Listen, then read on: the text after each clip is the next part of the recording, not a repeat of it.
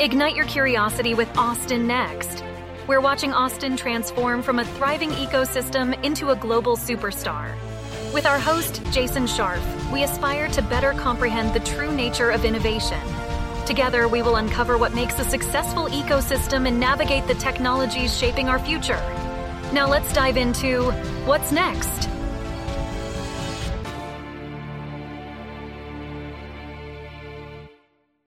The fuel that makes startups grow has always been capital.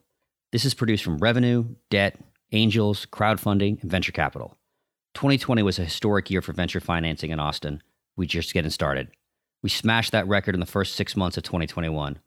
Not only that, but over the last 18 months, we've seen an influx of VC firms moving here and others raising fresh funds.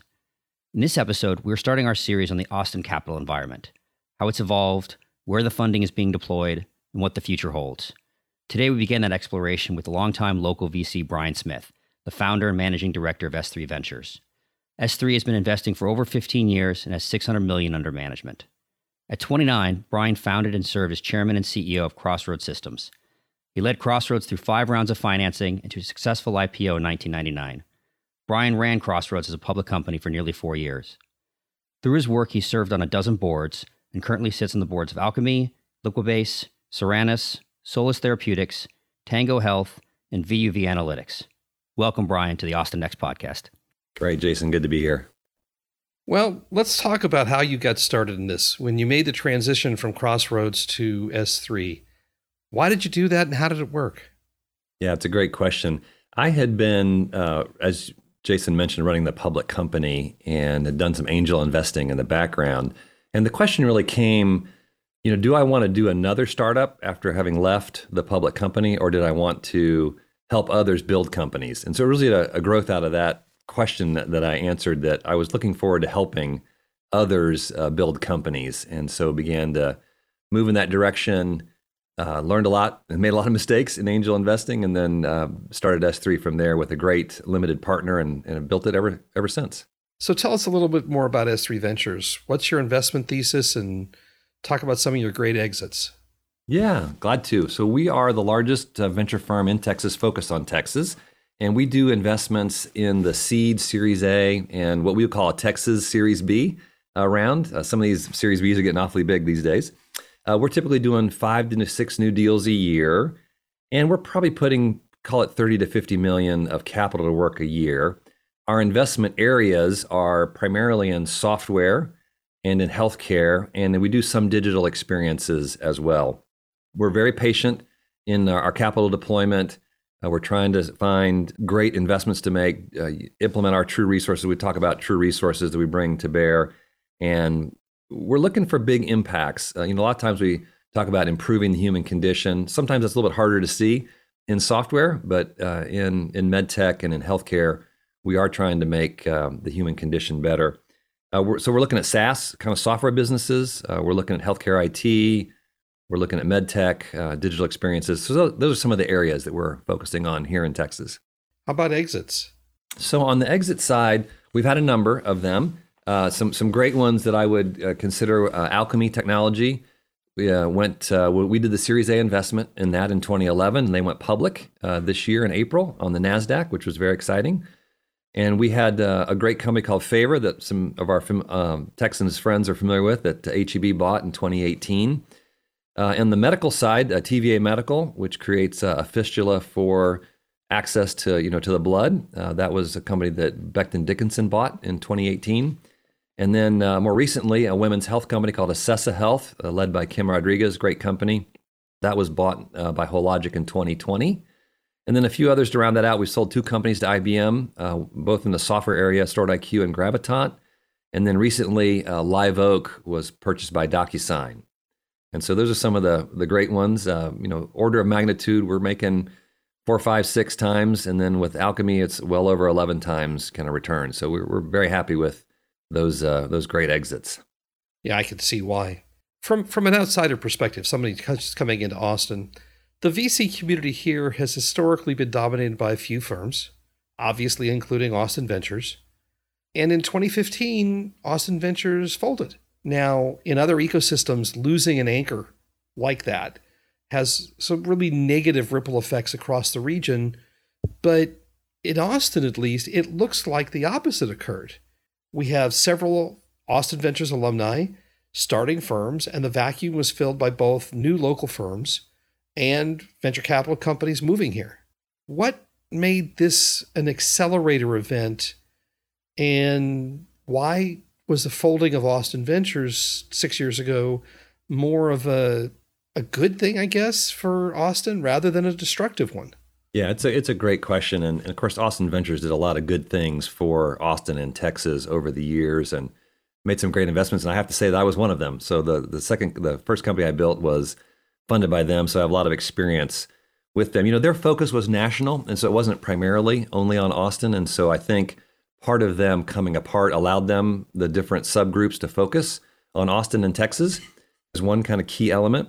And I think, a lot like you'll see in business where there's creative destruction, that happened, here in that investment community.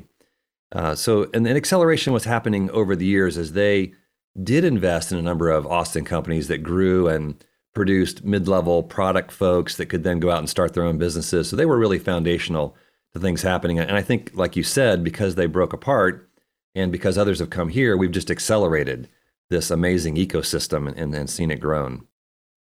Yeah, so speaking of that acceleration, the first half of 2021 has had historic numbers. Our second quarter, we hit about $1.8 billion of investment, according to CB Insights, which beat our previous quarterly record by almost $1 billion. So that's an order of magnitude different there. And so we've already seen, $2.5 billion in funding just in kind of the first half. How are you seeing this year kind of running? What does your funding deployment look like so far this year? Yeah, a couple of key principles there, Jason. One is that we're just running at a higher velocity. The whole ecosystem is going at a higher velocity. We were classically 3 to 4 new deals a year. Now we're probably at 5 to 6. At this point, we're making decisions a little bit quicker. We love building relationships with entrepreneurs, but in this marketplace, you have to move a little bit faster. So it's headed a little bit more toward that transactional side, but we still are working hard to build relationships there. But so basically, velocity is up. I think opportunity is up. We've been focusing on Texas. We've thought it was a great place to be in the coming decades when we started in 2005, and that's been borne out. But we also have to, run faster. So more opportunity, more entrepreneurs, lots of great folks coming from other places, and of course, a bunch of great folks being, graduating from startups here, starting their own thing. So it's just a kind of a virtuous cycle accelerating the growth. I think the migration has obviously been a big thing that, is kind of talked about a lot. And so you said you see people graduating from startups here and kind of doing their own thing and people moving. Right now, at least in this year, we'll see how it kind of goes. How much would you say is kind of that recycle of Austin into Austin that you guys are funding versus people kind of, or at least Texas overall, versus companies that are moving here or entrepreneurs that are moving here? Is it, still 80-20 Texas born and bred, or is it kind of being a little more balanced? Well, it's hard to get specific numbers. These would be purely speculative guesses, but I would say, 2-3 years ago, it felt like it was very highly Texas local recycling. But with the great influx of last even 18 months, that number is probably 30%-ish on the new and 70% on the existing. But I think it's really moving rapidly. Austin, as you know, is a great place to be and live, and so the lifestyle here is attractive to others to build maybe second or third companies. Well, one of the things that's interesting on that movement side, right? It's not just talent companies, but it's actually other, VC firms as well. We're seeing 8VC, HealthQuest, iFly have all moved here. And then just the amount of funds that are being raised in the 8 months that I've been here, you've got KDT, Revival, GigaFund, Trust, ATX Venture Partners, Sante. I'm sure I'm missing people, but that's almost $2.5 billion of new capital floating around. How are you seeing the environment changing with just so much dry powder? Yeah, no, it's great. It's fostering even more opportunity, kind of number one. I'd say, some of those firms are nationally focused, and so they are going to deploy capital beyond this specific region, which is great. But like you said, that those are the dollars being put to work here, and so it's going to raise valuations, expectations. It gives entrepreneurs more leverage, in the negotiating. Certainly, I think that there'll be more companies here. And so you get this virtuous cycle of repeat entrepreneurs, something may not work and they, started the next thing. So I think it's just a very positive thing for the community. And like I said, I think valuations will stay strong and it'll continue to grow. And it's not going to fade quickly. I used to worry about Austin back in 2004 when things were getting a little slow, but there's a lot of capital here, and I think it's going to undergird the economy well. Do you see that kind of valuations increase coming across the stages? Or are we seeing some, I always worry about, obviously, when you have creeping valuations, especially at, say, seed and Series A, that companies are able to actually live up to that when it's really the competition that's driving. So how are you kind of seeing those valuations go across the stages? Yeah, I think you've identified a great challenge. Certainly there's generic uplift in each of those stages, but I think the challenge is, can the companies grow into those, increasing expectations? And so some of them can, and God bless them, they should keep growing. But it is something to be thoughtful about as an entrepreneur to say, do I make sure that I raise the right amount of capital at the right valuation so I can grow into it and continue to, be successful? Because I think one of the unfortunate things is if you get too far ahead of yourself, you may get overlooked, for that next round. And that can be a tough place to live. I do think interesting also kind of historically, at least what I've heard has been, we haven't seen the really large, B, C, D rounds in Austin, right? You haven't seen that kind of those really big things. What I find interesting is just taking, say, Q2 numbers. You had $200-300 million deals, a couple of $100+ million deals. So there's a consistency in now in the size and really getting into these, unicorns and possibly, deca unicorns coming. Do you see that changing, especially now with the excess capital here, that we can have local capital doing deals of that size? Yeah, I think that's certainly that there can be syndicate participants. I'm not sure that we yet have the capacity to lead those size deals. Putting $50 million to work in a Series B or C it takes a firm that's got, at least $500 million of capital. So I'm not sure we're completely there yet, but we're certainly growing there. I mean, our firm used to talk, 3 years ago about $50 million rounds being a thing, and now they're just kind of passé, and it's 100 plus. And of course, our company Alchemy raised a $140 million crossover round before going public. So we're getting to experience those things kind of firsthand. But I do think, Jason, that they're coming, and it's going to, just like it's been reflective in other parts of our economy, there's a value to these private companies getting bigger kind of privately longer before they get public. And so I do think that those will become the norm over time.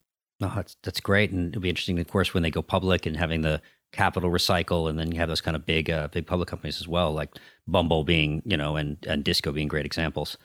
Great examples, yep. One of the things that we found great about since moving here is just how collaborative Austin is. And my question to you is, how is that really translating over to the VC world? Are you seeing kind of this great integration between the established players and the new to Austin? Obviously, the worst case scenario you can see from all the migration is having almost two different ecosystems kind of running in. Now, I can speak from myself that it's all been very welcoming, but how are you seeing? Are you seeing syndicates kind of across the board? What's going on? Yeah, I think very collaborative is a good word. That's been historically the way Austin and Texas have been. They've been welcoming of new entrepreneurs and new investors, and I think that can and should continue. We've historically, with some of the longer term funds, been co-investors with them, had a number of good exits, like Favorwood being one of them, as an example, co-invested with another firm. And so we're oriented that way as a firm at S3. We want to be collaborative with the group. I think it'll take a little bit of time for the new folks to kind of fully integrate in, but we're hoping that that'll work with them, and looking forward to co-investing. You've seen it already with some of the firms joining investments here in the area. So I think it's on the right trajectory, and I think that collaboration will continue. We certainly welcome it.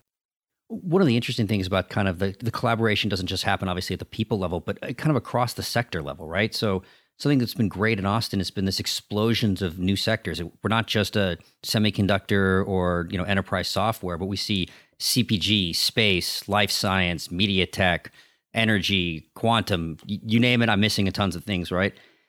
As that explosion of sectors has happened, have you seen your thesis evolve over the last few years to kind of go where the puck is going, or how has it been changing? Yeah, it's a super good question. Our thesis has started with a geography focus as opposed to a sector focus. So we've been primarily interested in seeing Texas grow. and seeing great companies built here. And so we've had to learn, Jason, in new areas. I think there's some areas where our instincts aren't that great. Certainly in the pure consumer, we'll probably not be there. I'm a terrible proxy for what people like, but there are other great opportunities for us to learn. We still think there's a great set of business companies, healthcare, IT, and some of the things that you mentioned that we're certainly learning quickly about. And so I think for us, the thesis has been we just got to learn these new areas. We're focused on the geography, building businesses here in Texas, and we welcome these new opportunities to be engaged with great entrepreneurs. That's great. Do you see any particular sector or area that becomes a kind of Austin special, right? That it only could happen in Austin. It only can kind of grow in that space. What is it that kind of makes, I think, Austin unique for these type of sectors? Yeah, it's a super good question. I think that's a tough one. I think you've got great skills in software, growing in healthcare, but I don't know that there's anything particularly unique. It might be in CPG because I just don't know the area super well. I mean, the food here in Austin, as you know, is amazing, and so maybe that'll yield a bunch of great new unicorns in the food world. But the talent pool is global when it comes to software, and so it's not going to be maybe particularly unique in that area. So right now we are in the top 10 of U.S. regions for startup funding. We're one of the fastest growing, and as I said before, I think there's some consistency with that growth, so it's sustainable. I think we have a shot at making top 5 in short order. And capital itself has tended to be a magnet for startup formations, as we said, like $2.5 billion floating around. People are like, hey, I know we're all remote. I know this is kind of this collaboration and things can happen anywhere, but the 20-minute rule may still be in effect and people wanting to be close to where capital is. What do you expect to see in terms of deal flow, scale, and scope going forward? We've seen kind of obviously the craziness we're talking about this year, but looking out, 5-10 years, as much as you can predict. Well, my simple summary and our thesis at S3 is that Austin and Texas can become the second largest venture ecosystem by 2030. And so we see it inexorably heading in that direction. And so as you mentioned, we're kind of number 5-ish, but that number we think will climb to 4, 3, and ultimately to 2. And we love to be a participant in that. So I think deal flow only goes up, scale goes up, opportunity goes up, quality of entrepreneurs continues to go up. And the breadth of what can happen here is really unlimited. And I think in terms of livability of the city and the things that are present in Austin and in Texas, they're going to continue to attract even more capital. So you're going to be talking next year about how $5 billion, got put to work here. That's great and a wonderful prediction, obviously. So clearly capital is here and is growing, but there's other really important components that drive both startup and entrepreneurial ecosystem success. What are the challenges that Austin faces going forward? Yeah, it's one of the best questions. I think number one, businesses are about people and talent and relationships. And so you have to get talent to here. Now, obviously with virtual opportunities, that doesn't exactly have to be, but companies typically are very good when they're together. And we're in this new world of can you do it all over Zoom in a virtual company? It's an interesting question, but I think that'll be more rare than it will be the more common case. So I do think talent is number one question. I think number two, because people are going to have to live somewhere, you got to have places for them to live that are affordable and can work. And so I think for the mid and lower level talent in a company, it's got to be affordable to get to and live in Austin. As you know, and you've read the headlines, houses are getting to be a little spendy around here, and the competition for them is high. So I think the cost of living is something we've got to think through and be thoughtful about. Make sure there's infrastructure, figure out how to do work from home and work together well. And then not really, I think my last point would be the culture of Texas and Austin has been, hey, let's collaborate, let's be helpful to each other. I'd love to see that continue because I think that'll foster, some great increase in the days ahead. I think we'd love to see that as well. Our final question is always the simplest one. Brian, what's next, Austin? Yeah, I always like to say that predictions are hard, especially when they relate to the future. But, I think becoming that second largest ecosystem is the next big thing. And just the progression to that. I think we've had this amazing diversity of businesses coming. You mentioned it earlier, Jason, and there are investors coming, there are entrepreneurs coming, there's the local community growing. And so that diversity of businesses is going to continue to grow wide, I think, and we'll get a broader base of where capital gets deployed. But picking specific winners is going to be tough from here. But I do think the summary is this is going to be a great place over the next decade, and it'll be number 2 by 2030. Well, that's great, and I'm sure that you guys are going to be able to pick a lot of winners. Brian, it's been great having you on with us today. Thank you so much for joining us on Austin Next. Absolutely. Thank you for inviting me. So what's next, Austin? We're glad you've joined us on this journey. Please subscribe at your favorite podcast catcher, leave us a review, and let your colleagues know about us. This will help us grow the podcast and continue bringing you unique interviews and insights. Thanks again for listening, and see you soon.